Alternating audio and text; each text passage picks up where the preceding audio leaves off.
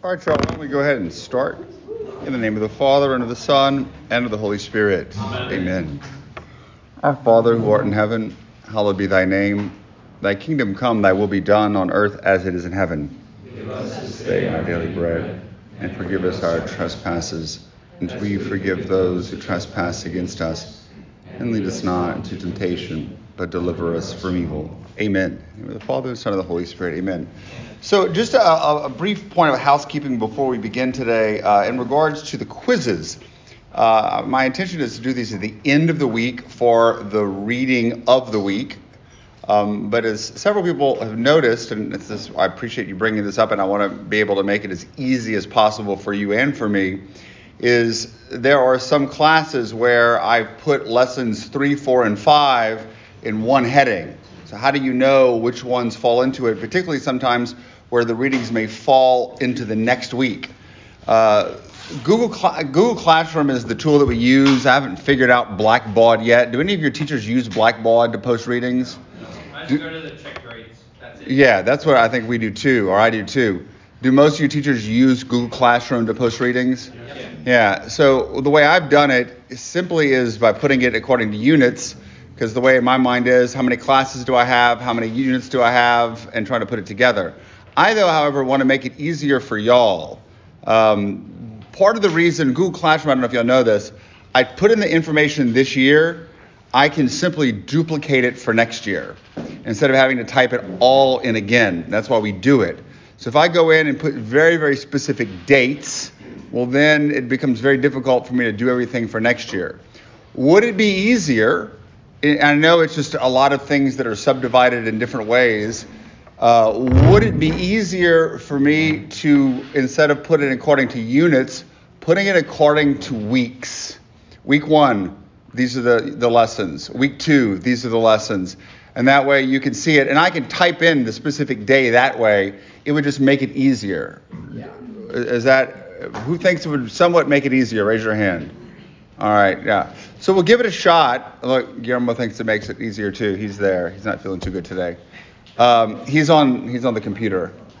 So what I'll do is, my goal will be by Wednesday is to have that done, and we'll give it a shot. So you'll know, all right, well, this week, Monday, Wednesday, Friday, those are the readings for the different days, and we'll give it a shot. We'll see how it works. That sounds good? All right. So so basically, though, it should be simple that lessons 3, 4, and 5 will all fall into this week, which is week 2. And so all the readings should be done by the end of the week, although the really important one is to do the ERDs, although those will be brought up over and over again over the course of the semester. And that's just going to be an important document. So this is going to be a little less abstract this week than the first 2 lessons, although it will be a little more abstract than the stuff that we're going to get into when we look at specific topics. What I want to do is use these next 3 classes to offer guiding principles of bioethics, not only from a Catholic perspective, but somewhat from a secular perspective. So what we're going to do is today is a brief introduction of the sources of Catholic teaching, and some broad overviews of very, very fundamental sort of meta principles. Then Wednesday, we're going to get into specific things like the principle of totality, the principle of double effect. And then finally, we're going to look at virtues and sort of the role of conscience, particularly prudence, in making decisions. You're going to hear the word over the next couple of days and the whole semester, prudence, come up a lot. Because a lot of the times the decisions that we have to make are prudential decisions, where there's not necessarily a clear-cut answer. So let's sort of begin by addressing some of the sources of Catholic teaching on bioethics and healthcare ethics. The first source, as it were, and this should make a lot of sense, is going to be natural law, which, of course, we looked at last semester. And using the recourse to human reason to perceive an order in creation, and to participate in God's eternal law. And from this natural law, we can derive certain ethical principles, basic principles. The key, though, is that this shows, in a certain sense, like sexual ethics, even though sexual ethics, I think, really draws for more revelation, because you've got to see the body, sex, and fertility as sacred. This demonstrates that most of, if not many, if not most of our principles of bioethics, while they derive from revelation, come from and are rooted in natural law. And that we believe that we can use these natural law principles to be able to talk to secular individuals. I don't need a religious argument to tell you shouldn't kill a baby. Ideally, probably should not need a religious argument to say you shouldn't use IVF or you shouldn't kill your grandmother. For Catholics, though, as we've seen, if you're not praying, if you don't believe in Jesus, if you don't have some faith, it's going to really be a struggle for you to adapt a lot of it. But we're still going to have recourse to the natural law. So it's not that when we say don't commit abortion, that we're imposing our religious beliefs. Most often, we're not going to make a religious argument. In fact, I don't want to make a religious argument, really, when we look at abortion during the course of the semester. Ideally, though, it gives us the ability to enter into dialogue with the secular world. And so one of the things that I really want to be able to do is look at, and we're going to do it today, some secular principles of bioethics. And if you took a secular class or read a secular textbook, to look at some of these principles they have and to be able to say, do they hold up? Do they not hold up? Many times, I think, fellows, when y'all do your CPE, and I know a lot of y'all are really excited about that this summer, I can just see the excitement on your face. You're going to be in an environment that is not necessarily purely secular, but at least not a Catholic environment. And you are going to have people with different opinions, or they are going to argue their position from a different way. So the important part is you can say, well, we believe that human beings are created in the image and likeness of God, and you shouldn't kill them. Great. But there are a lot of other people who will argue from different ways, and we can disagree with them, but you've got to be able to defend yourself a little bit better, and at least have an understanding of where they come from. So that's the first thing. Natural law, the basic principles, is a lot what we're going to have recourse to, just the use of human reason. However, though, we are Christians and we're Catholics, and we are going to derive teaching from Scripture and tradition. So where do we say, when it comes from revelation, Scripture, tradition, that we have the basis of our healthcare ethics or our bioethics? Where do we see the root of it in Scripture or in Revelation? Sort of, but in general, you don't give me a specific quote, just in general. Jesus' care for the sick. Correct. Jesus' care for the sick. You could say, yes, Genesis because of care for creation, but Jesus' love and care for the sick, particularly the poor and the sick. And so this is going to inspire us, and the church, as being the body of Christ, has carried on this mission. We've seen so many hospitals, medical systems, nurses, whatnot, all sponsored by the church. And so when we care for the sick and we carry on this mission because of our deeper understanding of the human body, our deeper understanding of the truths of Revelation, how we derive certain ethical principles, is going to take time and reflection, and we're going to need prayer, we're going to need guidance on that. But we do have roots of it in Revelation. But for Catholics, though, we rely heavily on the teaching of the magisterium. And, this is something that we looked at when it came to sexual ethics. What is the role, or ethics in general? What is the role of the magisterium? John Paul II was very clear in Veritatis Splendor that the magisterium has a right to speak on faith and morals. We live in a world today where most Catholics either don't care or don't even know what the word magisterium means, and are not really interested necessarily in what the church has to say, but we priests are. We're always with bioethics and healthcare ethics, probably unlike a lot of other topics, there are always new things that are coming up. You had the rise of IVF, you had cloning and stem cell research, you had the COVID vaccine. I can see that the Vatican in the next few years is probably going to have to make a statement on gene editing, or something more clear and definitive.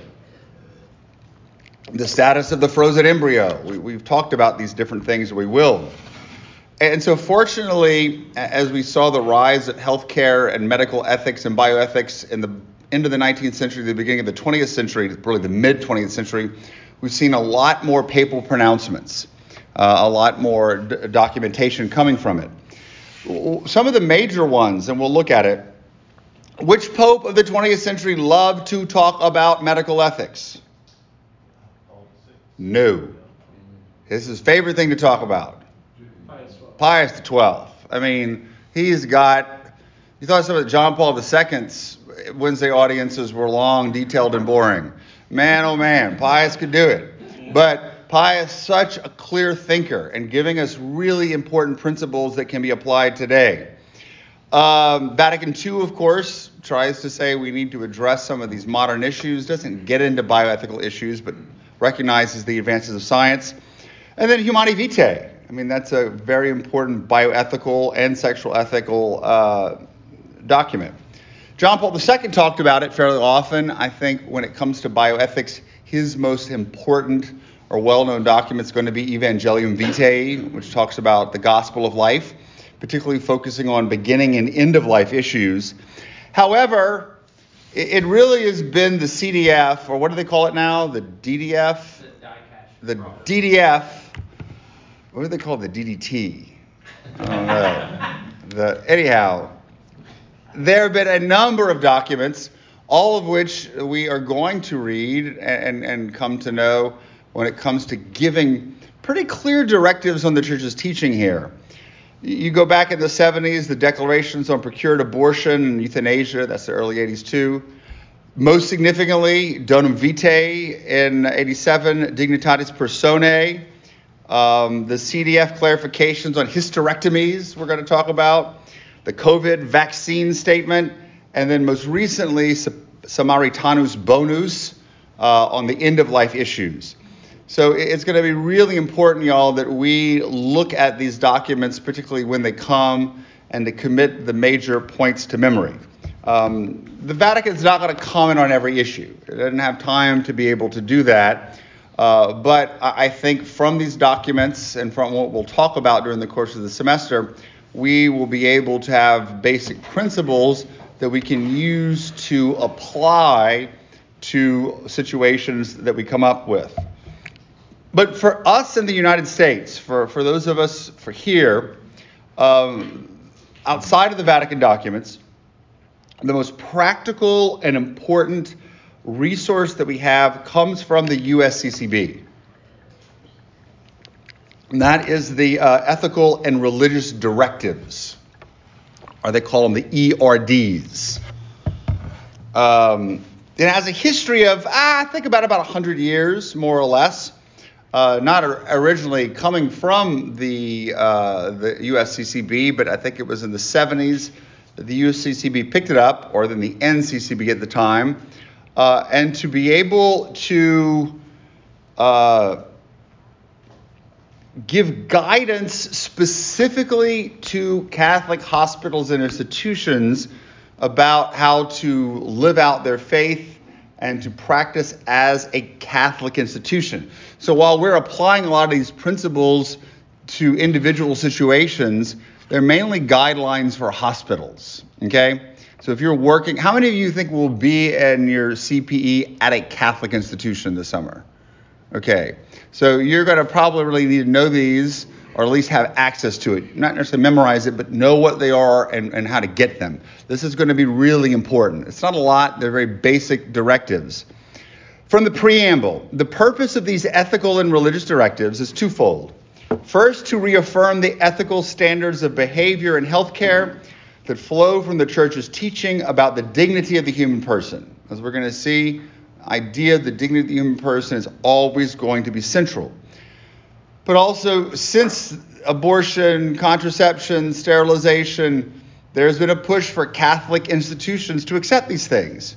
And the bishops are basically saying, if you're going to be considered a Catholic institution, these are the rules you're going to have to follow. Because according to canon law, which you may have studied by now, for a private institution to use the name Catholic, you've got to get permission from the bishop in the diocese. So if you're going to be doing all these crazy things, the bishops are going to remove that name. So here are the guidelines for following it. Second, to provide authoritative guidance on certain moral issues that face Catholic healthcare today. All of these are concerned primarily with institutionally based Catholic healthcare services. But, of course, they give guidelines for individuals too. The ERDs, as you may have seen, are divided into 6 main parts. The first is the social responsibility of Catholic healthcare services. So this is putting the idea within the context of the discussion in the context of social justice. We're going to talk a little bit about that during the course of the semester. The second are the pastoral and spiritual responsibilities, that you're not just there to help people, you help them to provide them the sacraments, to give them the spiritual care, because we care about them not just as bodies, but as bodies and souls, as that intimate union of body and soul. Number 3, and this is the one we're going to spend a lot of time on, or we're going to draw from earliest in these next 3 classes, is the professional-patient relationship. The patient's relationship with the doctor, the healthcare providers, the institution. What are some of the rules and responsibilities that govern that relationship? Because, heck, if you were just trying to work on yourself, you wouldn't need these guidelines. But healthcare is about relationship. Number 4, the beginning of life. We're going to look at that in the section that deals with the beginning of life. Part 5, the seriously ill and dying. And then part 6, which I think are the ones that have been expanded and edited the most, collaborative arrangements with other healthcare organizations and providers. Whether it be farming out help to smaller institutions, surgery centers, collaborating with insurance agencies that are not Catholic and don't necessarily have our same principles. And we'll also look at that. That's going to be when we sort of address Catholic healthcare within the lifespan. So we're going to come back to them, but we're going to really focus on these next few classes on section 3 and the ERDs there. All right. Are we good? These are the sources. These are the things we're going to keep coming back to over the course of the semester. Yes? I just Googled when I was thinking about how many Catholic hospitals there are in the United States. There are 600. Mm-hmm. And worldwide, there are 5,500. And most of them are in 4 countries. Yeah. And this is one of the things that we will look at. I had brought an administrator in last year, but I'm going to probably just take some of those ideas that have and apply them in my own talk about it, is that the church is the biggest institution for taking care of the poor when it comes to Catholic health care in the world. They can criticize all we want. We do a lot of good work. So I know we're going to get to this, but I read the part 3 of this document. And something maybe you can explain. This part that says a female who has been raped should be able to defend herself. We will have a whole class on that.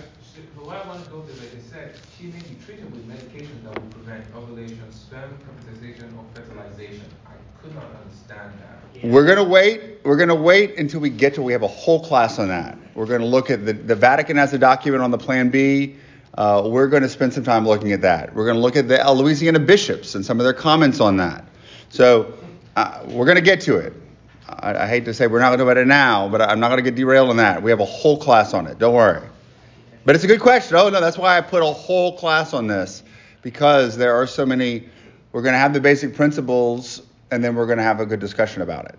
So I want to look at 3 important overall points. Now, granted, there are so many different principles that we could derive our teaching from, but I want to look at 3 of them. And some of these are ones that we already know. We've heard, we've talked about, but I want to reiterate. The first is fundamental, the dignity of the human person. We talked about this in every class. the personalism of the church in the 20th century. We've seen the fundamental teachings on anthropology and human dignity. We're not just bodies. We're not res extensa. We're body and soul. And our dignity for Catholics, besides all the fact that we have a spiritual faculty and an intellect and a will, that we are created in the image and likeness of God. That we cannot reduce the human person to a machine or more than a collection of genes and cells. And most importantly, we're not disembodied wills. So, and again, this is going to be the thing that I want to really talk about next week, which I'm kind of excited about our class, is our foundation is the dignity of the human person because we're created in the image and likeness of God. Others don't see it that way. And we can't just say, well, the human person has dignity. All right, we do, and that satisfies Catholics, but it's not going to satisfy others, and we've got to understand where they're coming from. Yes? You say it in like just a word, like a summarize what's a secular way to say it? Well, that would be receivable. Well, we're gonna there's a thing I uploaded on the moral status of the human person from Beauchamp and Childress.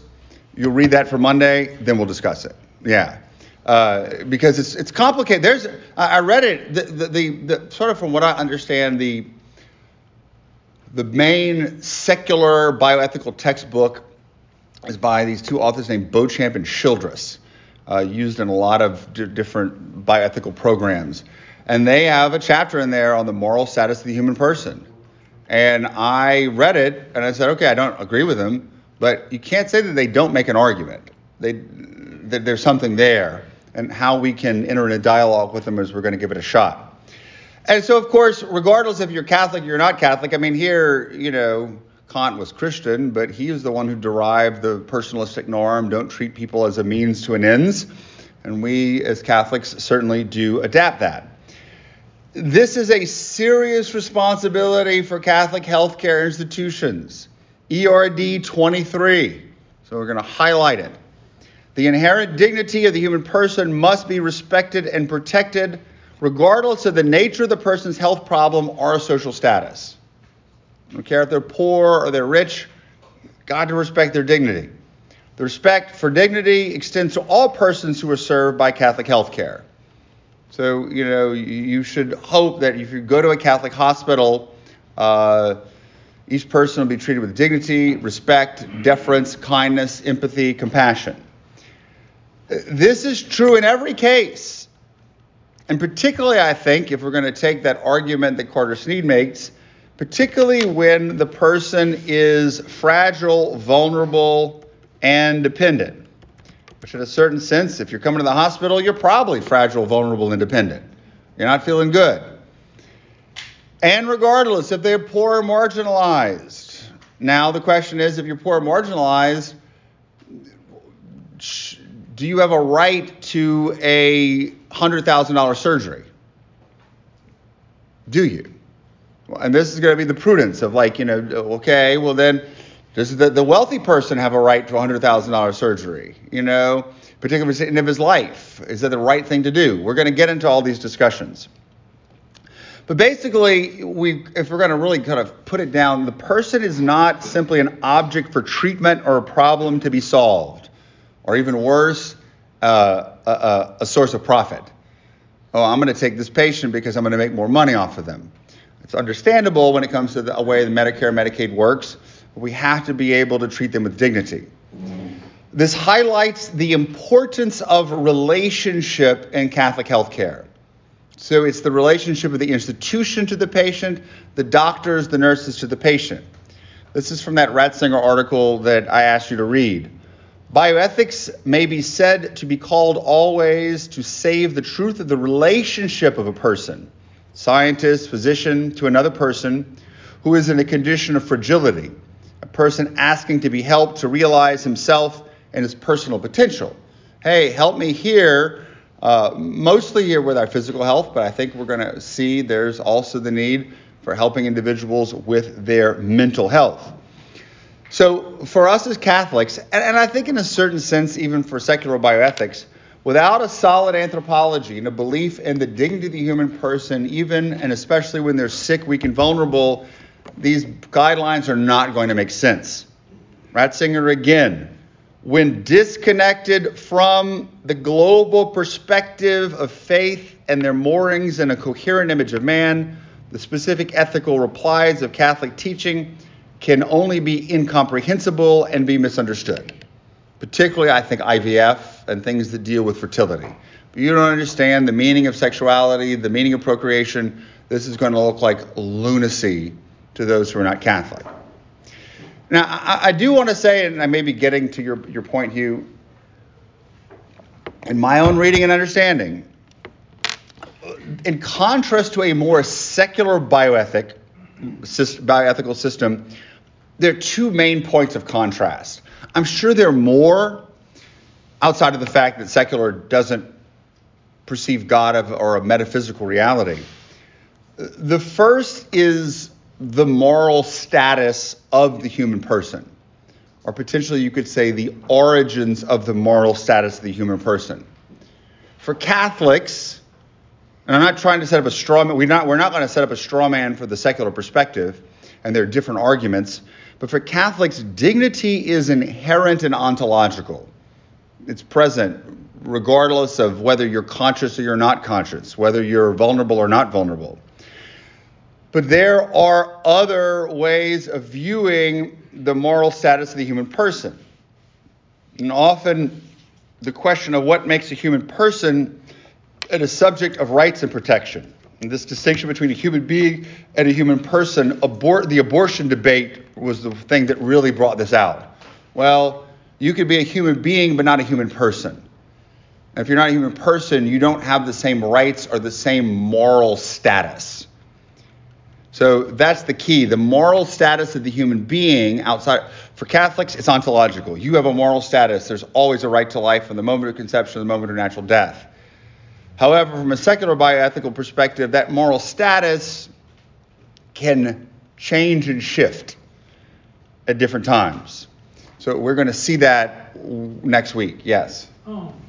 Human beings versus human persons. Does that fairly recent? Because I don't remember. I think that distinction, from what I understand, became more relevant or more spoken of after the rights of abortion as a way to justify abortion.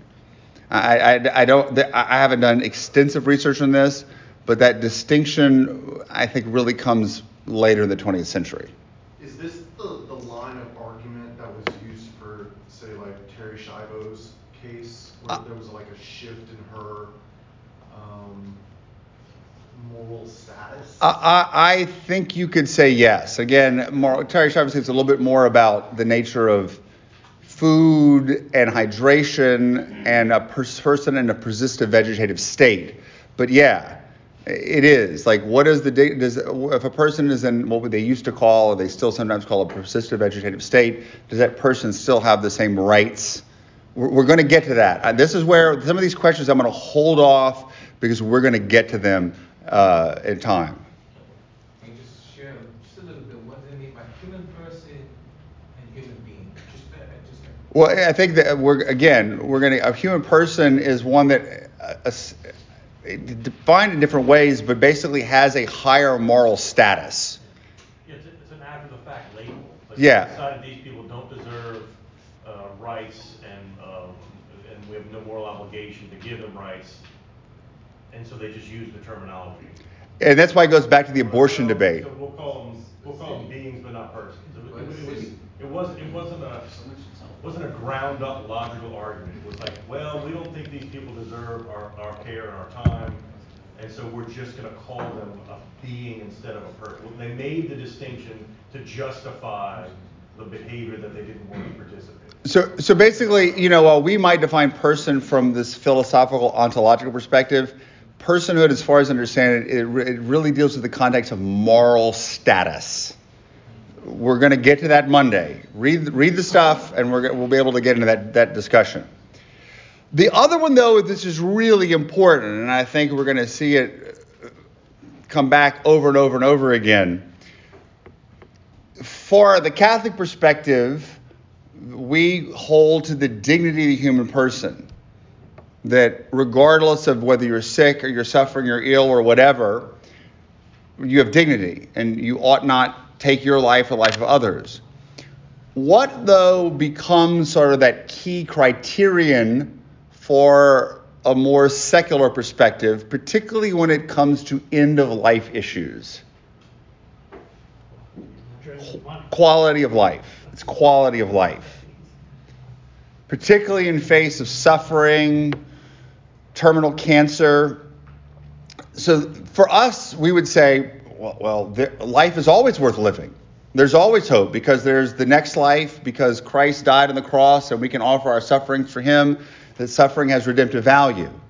But from a secular perspective, there's going to be certain sufferings or certain states of life, as it were, where your quality of life is so low that you have the right to end your life or potentially the life of someone else. The question is like, who defines quality of life? I mean, so I posted a bunch of articles, which you're not obliged to read, but we're going to talk about, have you all been keeping up with the MAID program in Canada? MAID?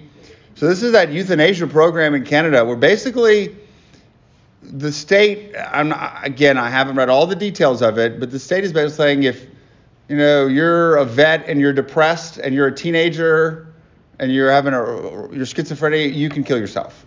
And the state will assist that. So it becomes for teenagers and for these different mental states.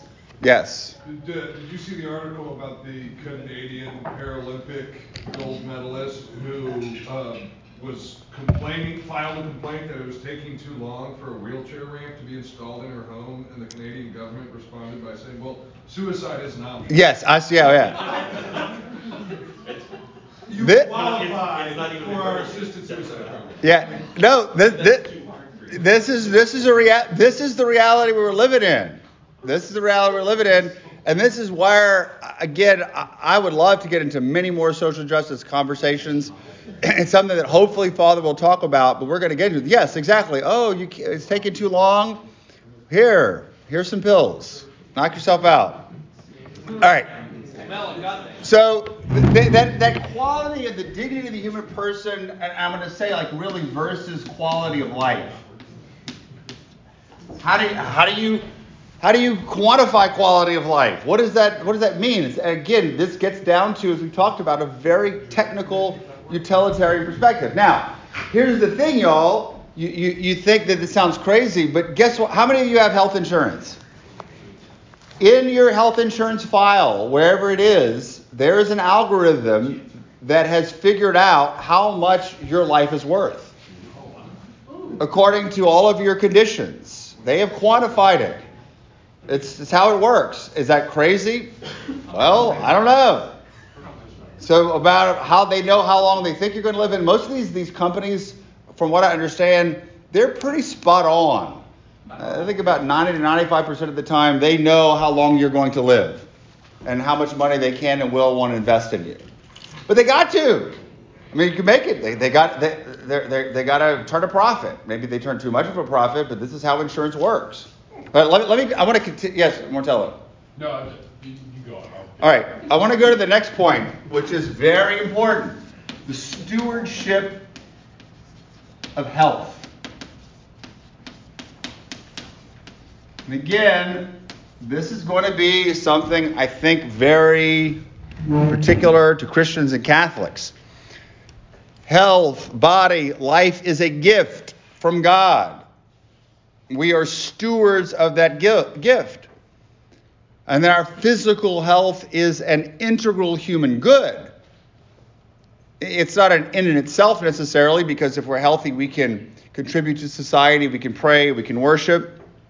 And we have a serious moral responsibility to preserve this in ourselves and others. It leads to human flourishing in so many different ways. Development, whatever you want to call it. So we could say, okay, the stewardship, we got to care for our bodies, we got to care for our health and for others. However, there are two principles that the Catholics adhere to, but these are going to be two big principles for secular bioethics, which shows that not all secular bioethics is crazy. There are two main ones. Did anybody know? Actually, there are more than two main ones, but I'm going to sort of give you two ones that sound very, very similar, but they are actually sort of two sides of the same coin. Non-malevolence. Maybe did I spell that correctly? Malevolence. Maleficence.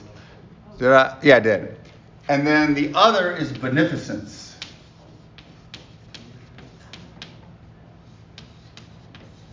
Shouldn't be spelling it. I don't know if I spelled it right. I think I did. Yeah. Beneficence. To be beneficent. Maleficence, not less, right? Yeah, Maleficence. Change your L to a C. Sorry. Polysyllabic words this early in the morning. Difficult. So, what are these two? And there's plenty of things that you can read about when it comes to both of these principles. And I think these are two. These guys, Beauchamp and Childress, who we'll talk about more, give four main principles. We're going to sort of address all of them. One is non-maleficence. One is beneficence. The other two are going to be autonomy and justice. Autonomy and justice. So what is maleficence? Non-maleficence. It is healthcare professionals, doctors, nurses should refrain from causing harm. You could say in some ways this is connected to the traditional formulation of the Hippocratic Oath. Even if we think that good will come from it, do not do evil so that good may become from it. What's that? Yeah, I'm not going to have time to nuance at all, but there's a lot of nuances here. That's when you couple it with beneficence. However, they're always going to be like, you could be choosing something which is good and want to help you, but there are going to be negative side effects. If I decide to, because you have a ruptured appendix, I'm going to have to cut you open. That is not, it's going to hurt. But the good that I'm aiming for, I'm not just cutting you to cut you, I'm trying to pull out this ruptured appendix. There may be negative side effects, but I am not deliberately trying to cause you harm. I'm not just randomly cutting off a limb. Where this question of non-maleficence, which seems to be pretty commonsensical, like, hey, I'm going to the doctor's not going to punch me in the face, or he's not going to try to kill me. However, well, we're going to look at that. We're going to look at that. There's some very key principles, and Pius XII. We're going to look at some of the stuff Pius had to say, and we're going to apply it to sexual reassignment surgery. The big question is euthanasia, killing versus letting die. Euthanasia, I am deliberately going to take your life versus foregoing life-sustaining treatment. What is the difference? We're going to get into that. What responsibility does the doctor the patient have? If the doctor says we don't want to cause harm, if they're taking the life of a patient, or helping the patient take their life, aren't they causing harm? Beneficence. That's the next one. Similar to non-maleficence, but more positive formulation, that the doctor, the healthcare provider, has a right to provide benefits for the patient, to do what is good for the patient. Which means, though, they're going to have to show kindness, caring, empathy, and compassion. But the doctor, in order to provide these good things, is going to have to make a risk-harms assessment. Yes, I could perform this surgery, then it will help you, but because you have diabetes and you're overweight, that there's a higher risk of you dying during the surgery. What's the cost-benefit analysis there? But it also involves, and this becomes particularly in our world today, a certain paternalism. What do I mean by that? This beneficence. The doctor wants to do good for you. What does it mean by paternalism? Just because they say they want it doesn't mean it's good for them. True, but we generally think the doctor knows best. Oh, the doctor knows best. So he's going to make a decision sometimes that I'm not a doctor, I'm going to trust his decision. But does his decision override what I want? It's a doctor knows best that overrides autonomy. Yes, exactly, which is the next point we're going to get to. So, but what about this? And these are just, we're going to get into some examples, but we'll look at more later. What about when a patient is incapacitated? You get in a car accident and you're unconscious and you're bleeding and they bring you to the doctor. You don't have your surrogate there. It is presumed, the doctor is going to presume that you want to be treated aggressively and that you trust that what he is going to do is going to be for the good of the patient. He's not going to say, oh, well, let's just lop off a leg while we're at it. Let's do a vasectomy while we're at it. No. You're going to trust him. And that's the paternalism. What's a great example of paternalism that we see that we accept? Now, granted, it can be abused, and we could talk about that, is whenever a patient is suicidal, where you have the coroner or the physician call in what they call a CEC or PEC, physician-executed commitment. Well, they will come and pick you up. Now, granted, there's some details in regards to that. It's not that easy. But, yeah, the doctor says, I know better than you. You are a danger to yourself or to others, so we're going to commit you. Most people would think that that's an okay thing to do. When doesn't it become? It's a question. But you do balance it against the big point that we really want to focus on is autonomy as the third principle. And this, I think, we as Catholics recommend it, acknowledge it, although there's a certain aspect that I think we may highlight more than others. But autonomy is, I think, really the key principle for a lot of secular bioethics, that the church realizes its value. It's rooted in a belief in the dignity of the human person and the ability to choose for his or herself. So it recognizes freedom, the ability to choose, and that the person has, in most cases, a capacity for autonomous choice, that they're competent. And you're clear-headed enough to be able to make a choice about your health care. And in the case of an incapacitated person or a vulnerable person, there is a surrogate who can be trusted to make those decisions.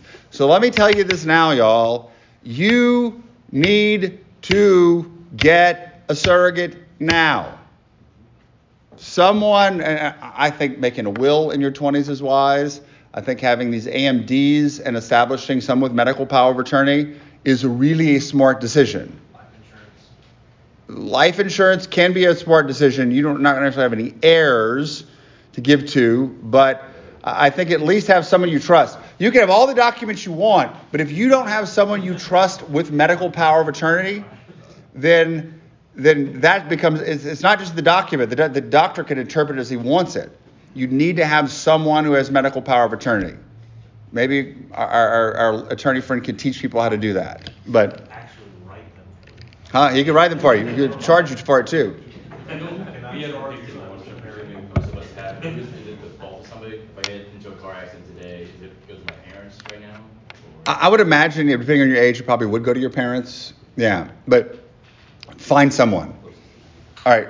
Could I make you the person who decides to kill me, I am sure if you moved to Canada, you could. So we're going to get more of this later. But the thing is there needs to be, particularly for more, as we get into this very complicated, detailed treatment, the person needs to give free and informed consent to treatment. This is the phrase, I think, at least from I see in the ERDs. Free and informed consent. You got to be free to do it, not coerced, and you got to know what you're choosing as best you can. And so as a result of autonomy, it's going to be the responsibility of the healthcare provider and the physician to respect this. So the key ERDs are going to be 26 to 28. 26. Free and informed consent of the person or the person's surrogate is required for medical treatments and procedures, except in an emergency situation when consent cannot be obtained and there is no indication that the patient would refuse consent to the treatment.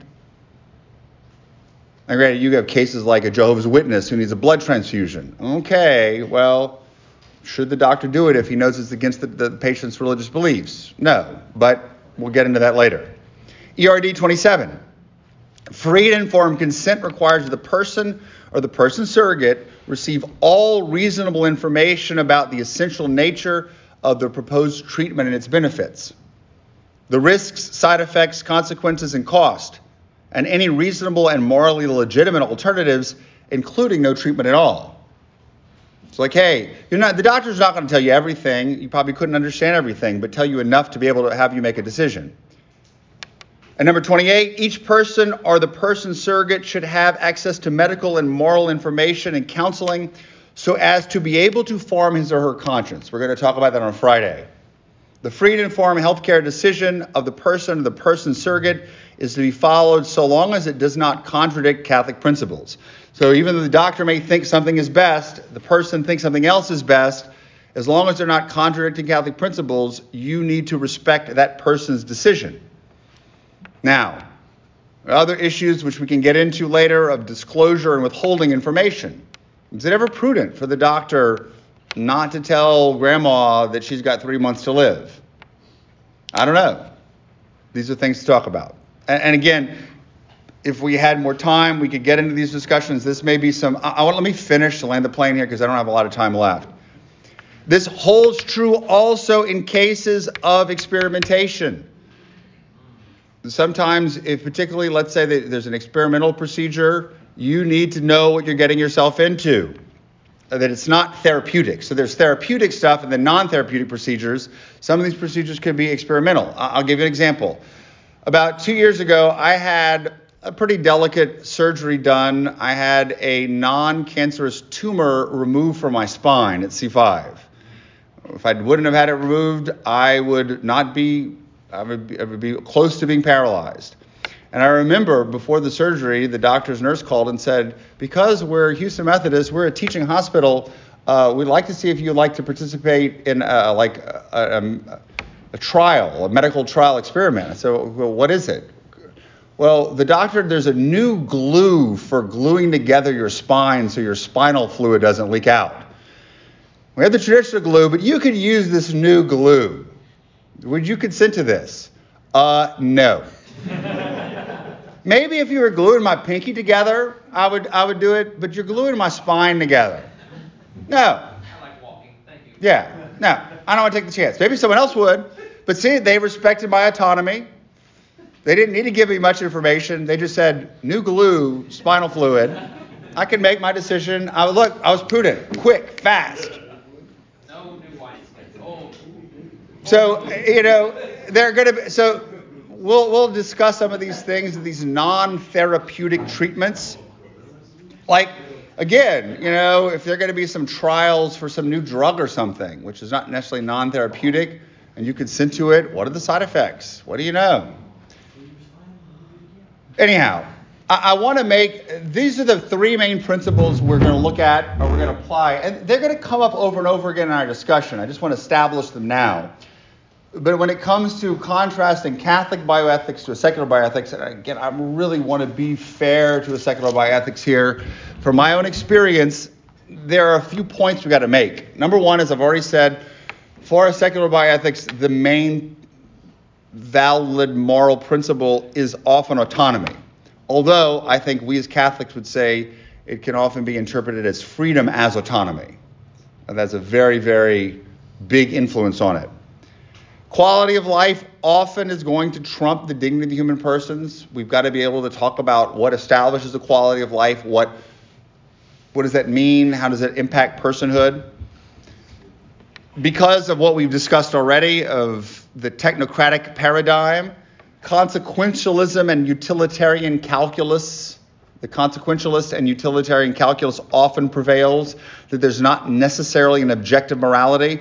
I'm not denying that. Again, if you read the Beauchamp and Childress book, they're not denying, they're not pure relativists. No, there are objective moral norms, but sometimes they're conditioned within certain societies. So in a certain sense, it's socially relative, historically relative, but they're going to be what they call the common morality, which I think is their version of natural law, that we can look at all cultures and societies to see that there's certain things that they've shared, and we can adhere to this common morality.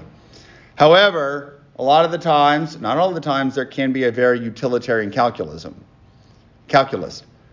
But the other thing that I think is important, which we're going to bring up is, and we've probably already brought up somewhat, when it comes to a lot of the arguments, let's say for abortion, IVF, transgender surgery, or even euthanasia, what is the argument? And I don't want to make a straw man here to tear down. Look at this poor woman. She is in this terrible situation. She should be allowed to have an abortion because she can't raise her child. Look at this poor woman and this man. They can't have a kid. We should have compassion for them. Let them have IVF. Look at this poor person struggling with gender dysphoria. They should be allowed to have a surgery. Look at this poor suffering woman. She should be morally allowed to kill herself. Well, what is the argument there? It's emotivism. It's emotion. It's a false compassion. So as much as you want to make your own technocratic calculus and stuff come down to it, it comes down to what we would say an argument for compassion. So I think in the end, a lot of the times, a secular bioethic, and even for the Catholic, and we can't be cold and heartless people here. It becomes some type of a mix of emotivism and utilitarianism. And you're going to see this in Catholics' mentality too. It seeps in, where you're a cold-hearted jerk because you don't care about these people. I do care about these people. But I think there are certain things that are objectively wrong, that are inherently wrong to choose. And this is because of our adherence to and our understanding of the natural moral law and the primacy of the object of the act, which we'll get into. So these are the very basic principles. We're going to get into more detailed fun stuff Wednesday, the principle of double effect, cooperation and evil, and the very, very fun principle of totality. So you can read some of those sections that we've given, and we'll come back for a later discussion. Glory be to the Father, and to the Son, and the Holy Spirit. As it was in the beginning. Is now, shall be, or without end. Amen.